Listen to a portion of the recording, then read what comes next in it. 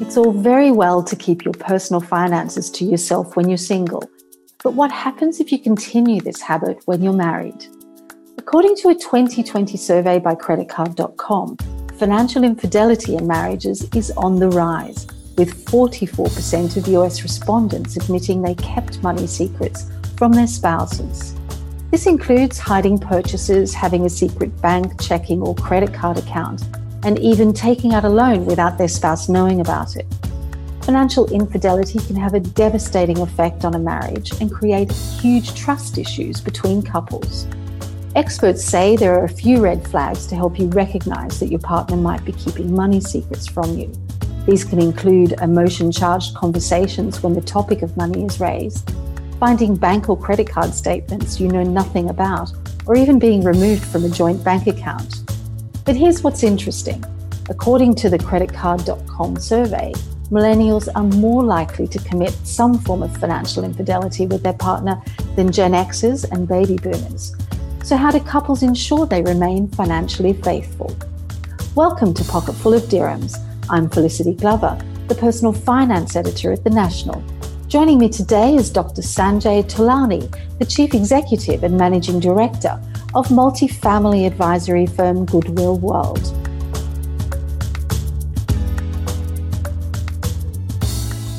Before we begin, don't forget to subscribe to Pocketful of Dirhams on your favorite podcasting app.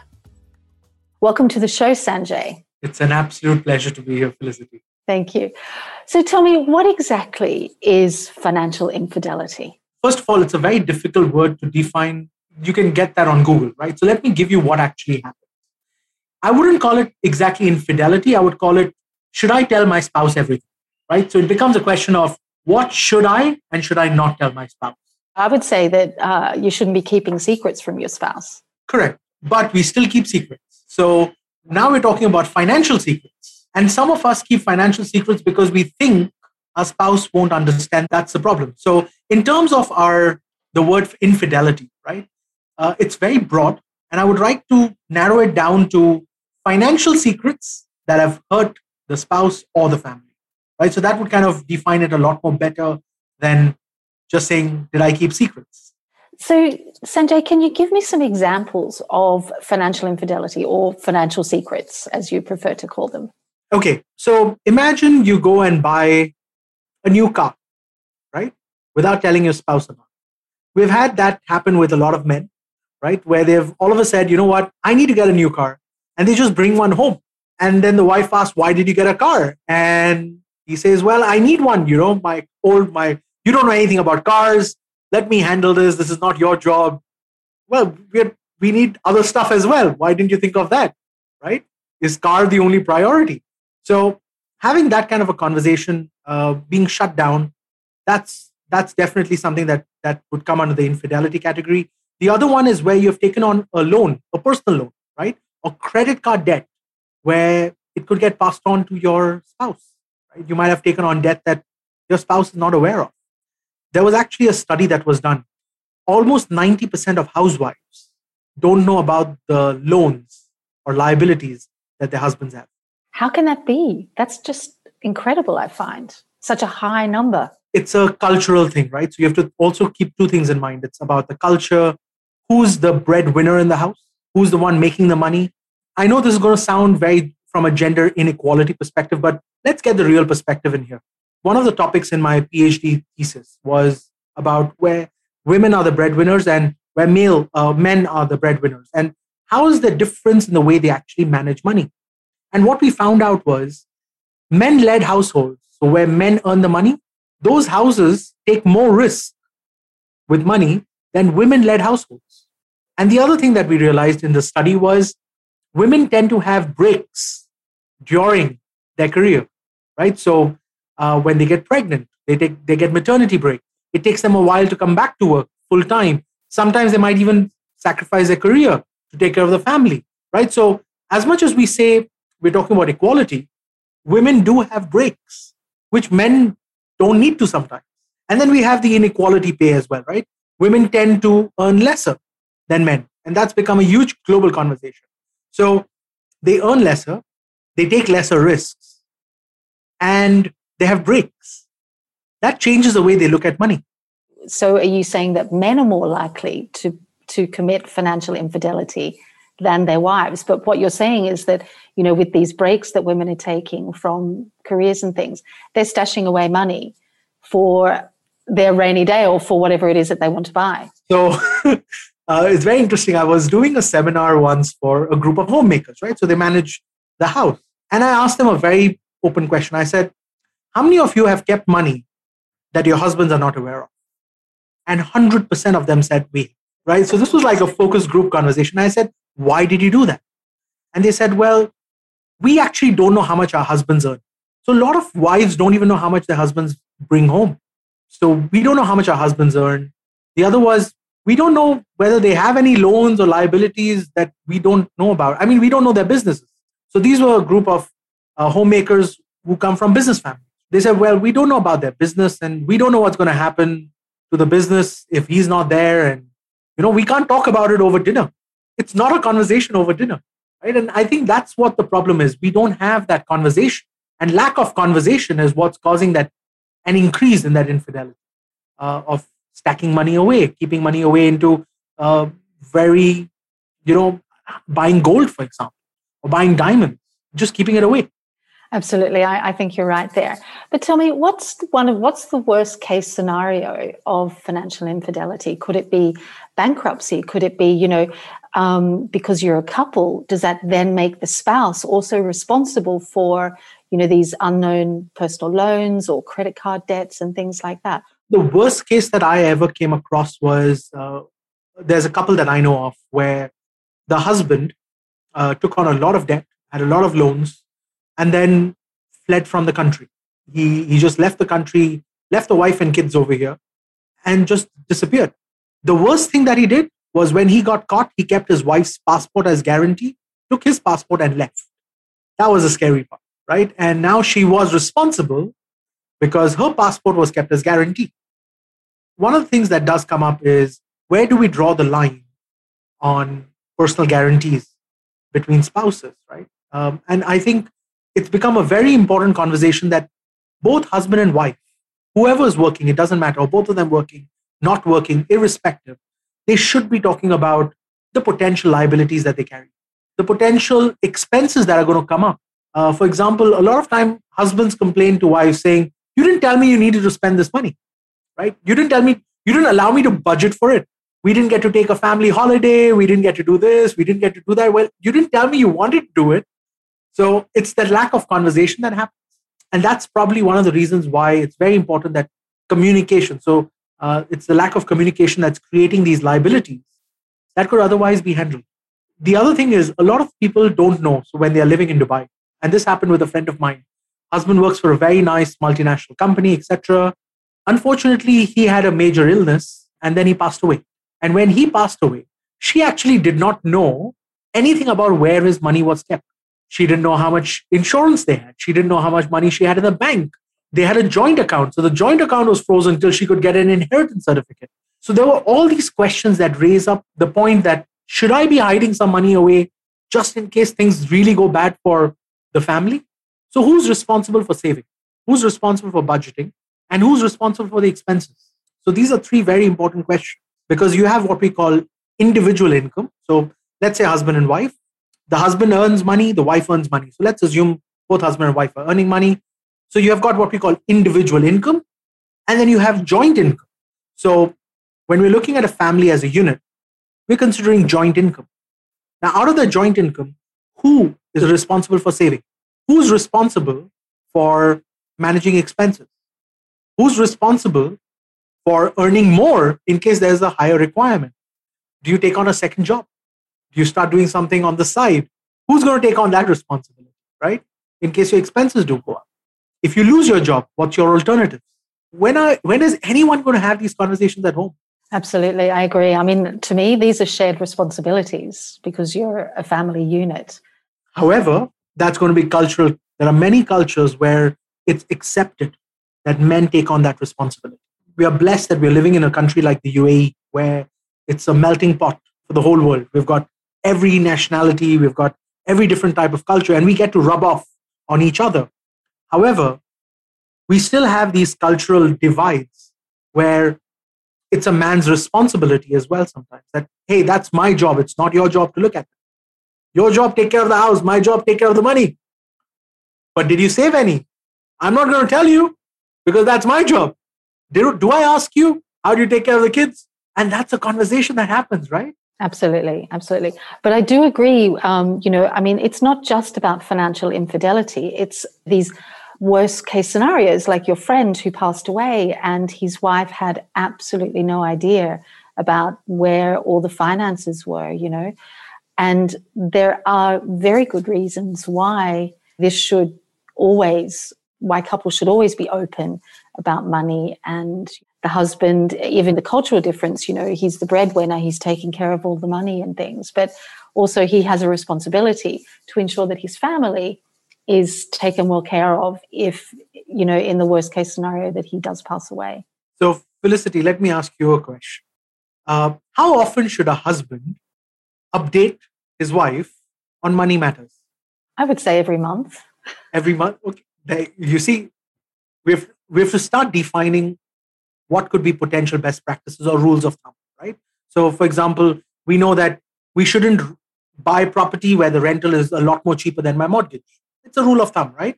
If your rental and your mortgage payments are similar, buy a property. If your rental is a lot more cheaper than your mortgage payments, don't buy a property. It's a rule of thumb. Rule of thumb, how much insurance should I buy? 10 times of annual income. It's a rule of thumb. So all financial decisions have rules of thumb. So let's say we had to put a rule of thumb today, just as a generic conversation, right? How often should we talk about money with our family? Well, I have to say I'm a single parent, and I discuss money with my teenage daughter pretty much every day and every week, depending on what is happening, what, major purchases we'll be making. For example, we're moving apartments next week. So we've been budgeting and, discussing all of this. So for me, it's very important to be open about money, particularly with my daughter, and also, teaching her, all the things that we have to do with money and budgeting. Okay, so let me give you from a married couple perspective, right? So my wife and I, we have this conversation probably once every quarter, right? And every quarter I would sit her down and I would tell her, listen, I've actually made an Excel spreadsheet. So my wife is a homemaker, phenomenal support to the family, etc. So we live in a joint family, right? My parents live with us, my wife and I and our kids. And every quarter I would sit down with my parents and my wife and I would tell them, guys, I've made this Excel sheet so that you know exactly where what is kept, just in case you need to know, right? For example, it's not just about financials, but even your cryptocurrency wallet passwords, your social media passwords, your PIN numbers for your credit cards and your debit cards, right? All that is information that is valuable. So when you say the word financial, there's value in everything. For example, I was sitting down with this one family, very interesting family based out of Abu Dhabi. And the grandfather had a locker kept in Switzerland where he had a lot of paintings. No one knew about it till one day one of the uncle mentioned, what happened to all the paintings that your granddad had? And they said, what are you talking about? And they didn't have a clue about it. Wow. And they came across $150 million worth of paintings from a conversation with a long lost uncle. Oh my goodness, that's amazing. So that just tells you how much wealth could just be hidden away because no one spoke about it.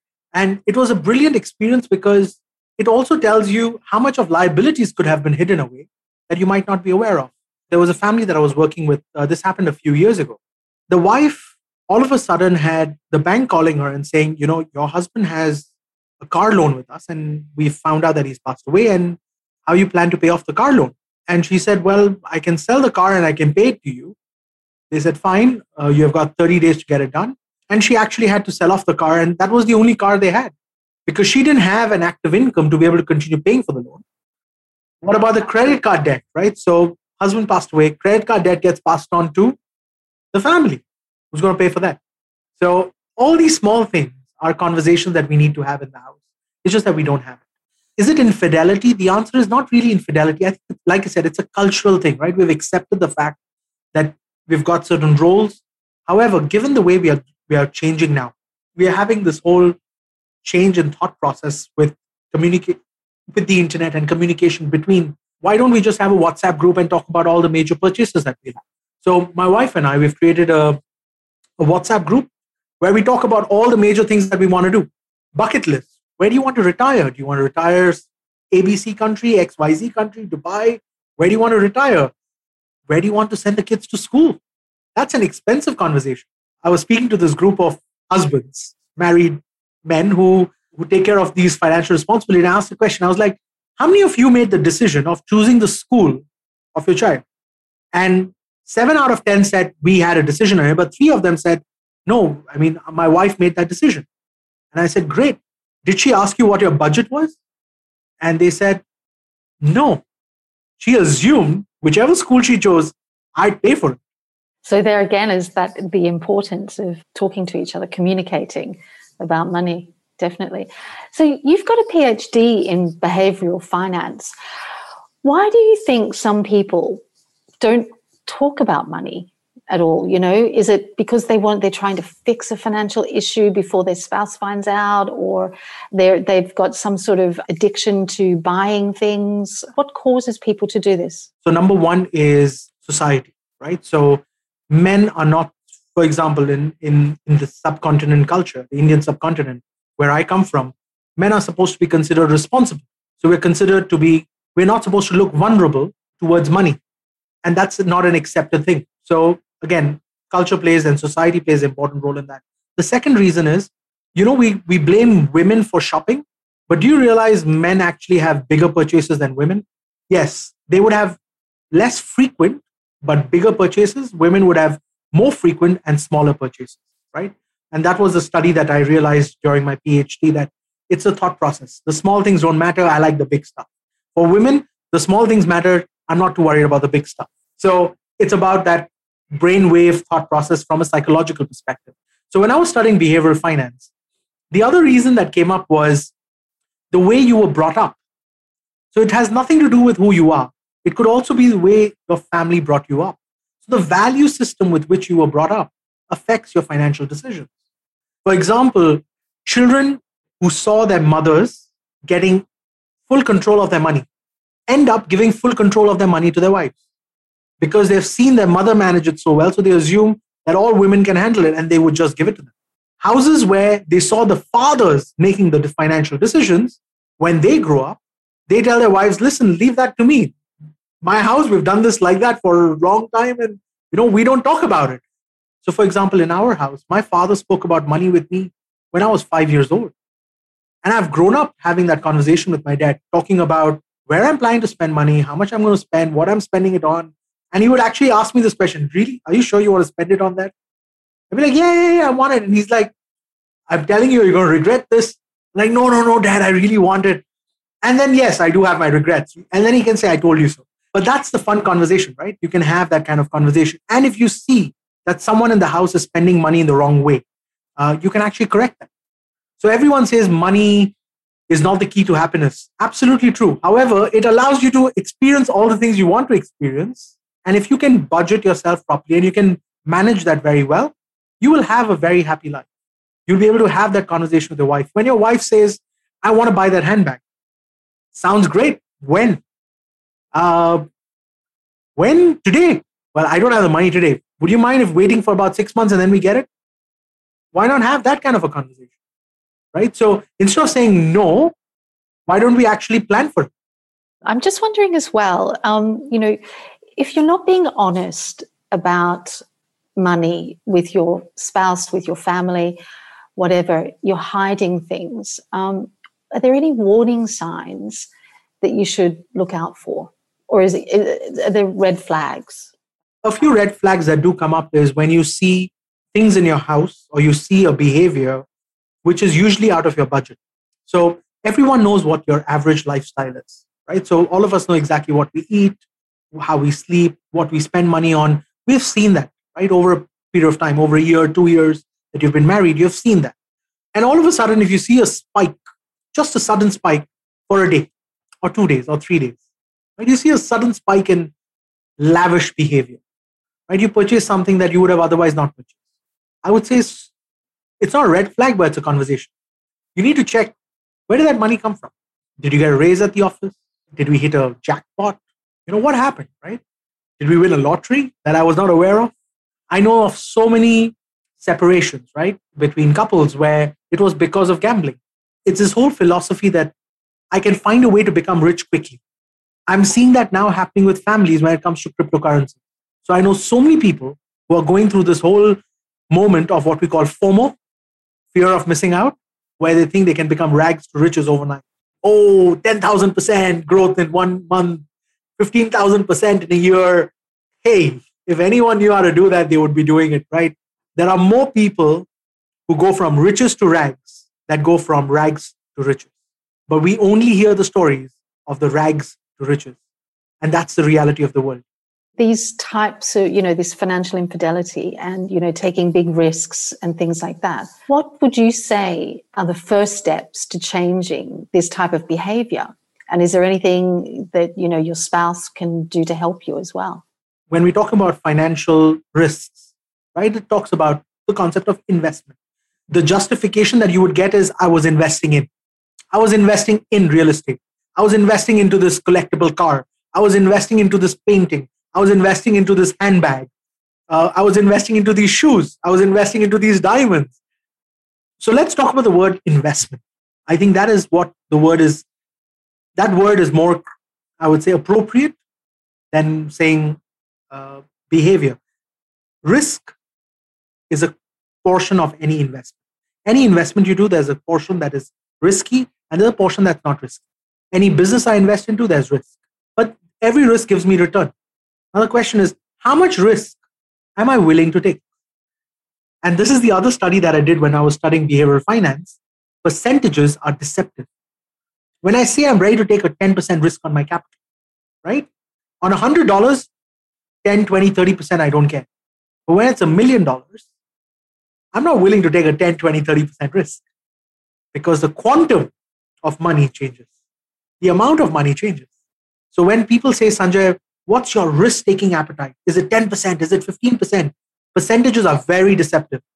I don't mind losing 50% of $100, but I can't afford to lose 50% of $1 million. So when a family is doing these investments, I ask them this question. How much in terms of dollars are you willing to lose? Absolutely. But also I think as well, it's not just about risking, the money, your investments, your life savings. It's also about potentially, risking your relationships with, your spouse, your children. You could lose your family over, the stupid mistakes that you're making, by not perhaps being honest about money and communicating and things like that. You're 100% true on that. The problem is that when we talk about consequences, right, we don't think of consequences when we're making the decision. Because at that point of time, we think it was right. One of the things that I do tell spouses is be forgiving of those mistakes so that mistakes that are not repeated are true mistakes. Mistakes that are repeated are decisions. There's a big difference between mistakes and decisions. So when spouses do find out about their partner making a financial mistake, have a very strong and open conversation about it so that it doesn't repeat itself. But if it does repeat itself, then it's not a mistake. It's a decision that person has made. That's a behavior. And you probably might need to seek assistance to change behavior. I know of some people who say, Sanjay, retail therapy helps me soothe myself. I've heard that from friends of mine. They say, Sanjay, I've had a bad day. I need retail therapy. And I was like, what's that? And they say, well, we need to go buy some new shoes, handbags, and clothes. I was like, great. How much are you planning to spend on it? $100, $200, $1 million? What are you spending on it? So it comes down to we are allowed to splurge once in a while. We also live in a generation that we say YOLO, right? You only live once. By the way, I want to correct everyone on this. It's not YOLO, it's YODO. You only die once. You live every day. People tell me, don't die with regrets. By the way, after you're dead, you have no regrets. The problem is you will live with regrets. And we are living a very long life, guys. So it's not YOLO, it's YODO. And it's not die with regrets, it's live with regrets. So let's correct that whole philosophy that we have going around. I'm a millennial. And I can tell you that as a millennial, we keep talking about YOLO and FOMO. We have our acronyms and we absolutely love it. But we have got that wrong. We're going to live a very long life. And you don't want to live a long life with mistakes and regrets. So be careful think about the consequences, right? Get some approval. Sometimes we want to surprise our spouses that, you know what, I did this investment and I made a lot of money with it. If it works out, yeah. You see, no one complains when you make the money. The consequences only happen if you lose the money. So a lot of people say, well, I could have made, right? I could have won. So why are you complaining now? If I won, would you have complained? No. I lost, that's why you're complaining. So why are you complaining if I've lost? Well, all right, you've done it once, then don't do it again. Let's figure that out. Or if you want to do it the next time, why don't you talk about it and we'll make a decision whether we can afford to do it or not. You see, it's not that only one spouse likes to do it. It could be possible that your partner likes to do it as well.